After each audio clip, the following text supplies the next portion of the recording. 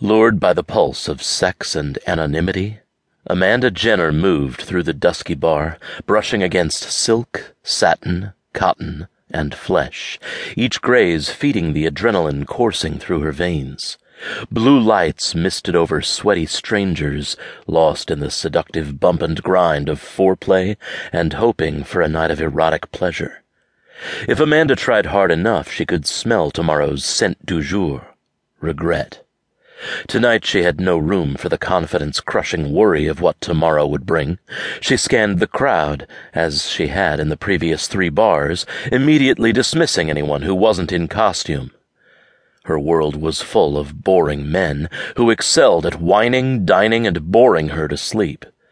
10 years of romance novels and movies had led her astray, sending her on a search for the elusive needle in a haystack. She'd led herself astray. Always the careful thinker, careful dresser. Or, as her younger sister Allie would say, careful kisser, careful lover. Allie, however, had taken charge of her sex life, and she'd found the perfect man. Now it's my turn. Amanda was on the prowl, in search of a man who could wine and dine her, make her laugh, think, and feel for one night. A man who not only knew how to get a woman off, but enjoyed doing it many times before taking his fill. If not for Allie, she wouldn't have known guys like that existed in real life. But now that she did, she wanted one, and the masquerade bar crawl was the perfect venue for her solo coming-out party. Her eyes caught on the dark figure of a man, big and powerful, standing a few inches above the crowd. He leaned toward a woman wearing a slinky little black dress and a mask that covered her from nose to forehead, like Amanda's. Amanda's pulse quickened, for the broad, strapping, masked man, not for her competition. Like any good paralegal, she'd done her research, trading romance novels for the handbook, Release Your Inner Temptress, and stalking internet sites for tips on flirting and taking charge of her sexuality. Then she'd practiced excessively.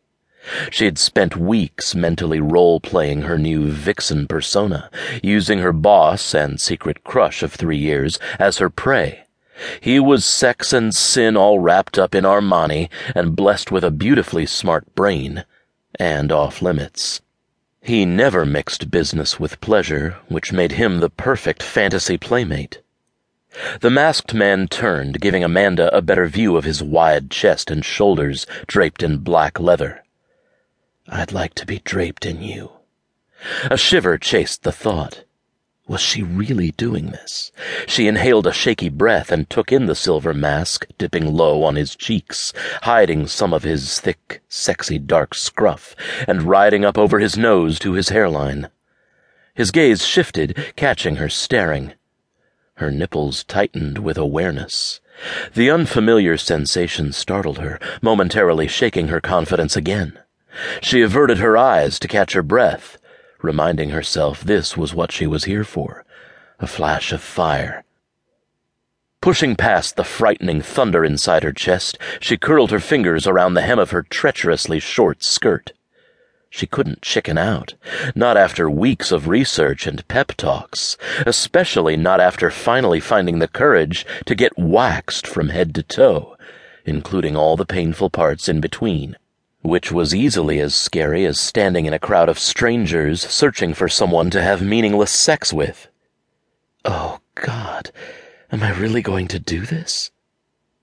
She chanced another peek at Leatherman, now casually leaning against a pillar and brazenly watching her. A dizzying mix of thrill and fear soared through her. She wasn't a quitter. Careful Amanda fought hard, but vixen Amanda thrust her aside. She was doing this. She was doing him. If she could stop shaking like a frigging leaf. She lowered her chin, holding Leatherman's steady gaze.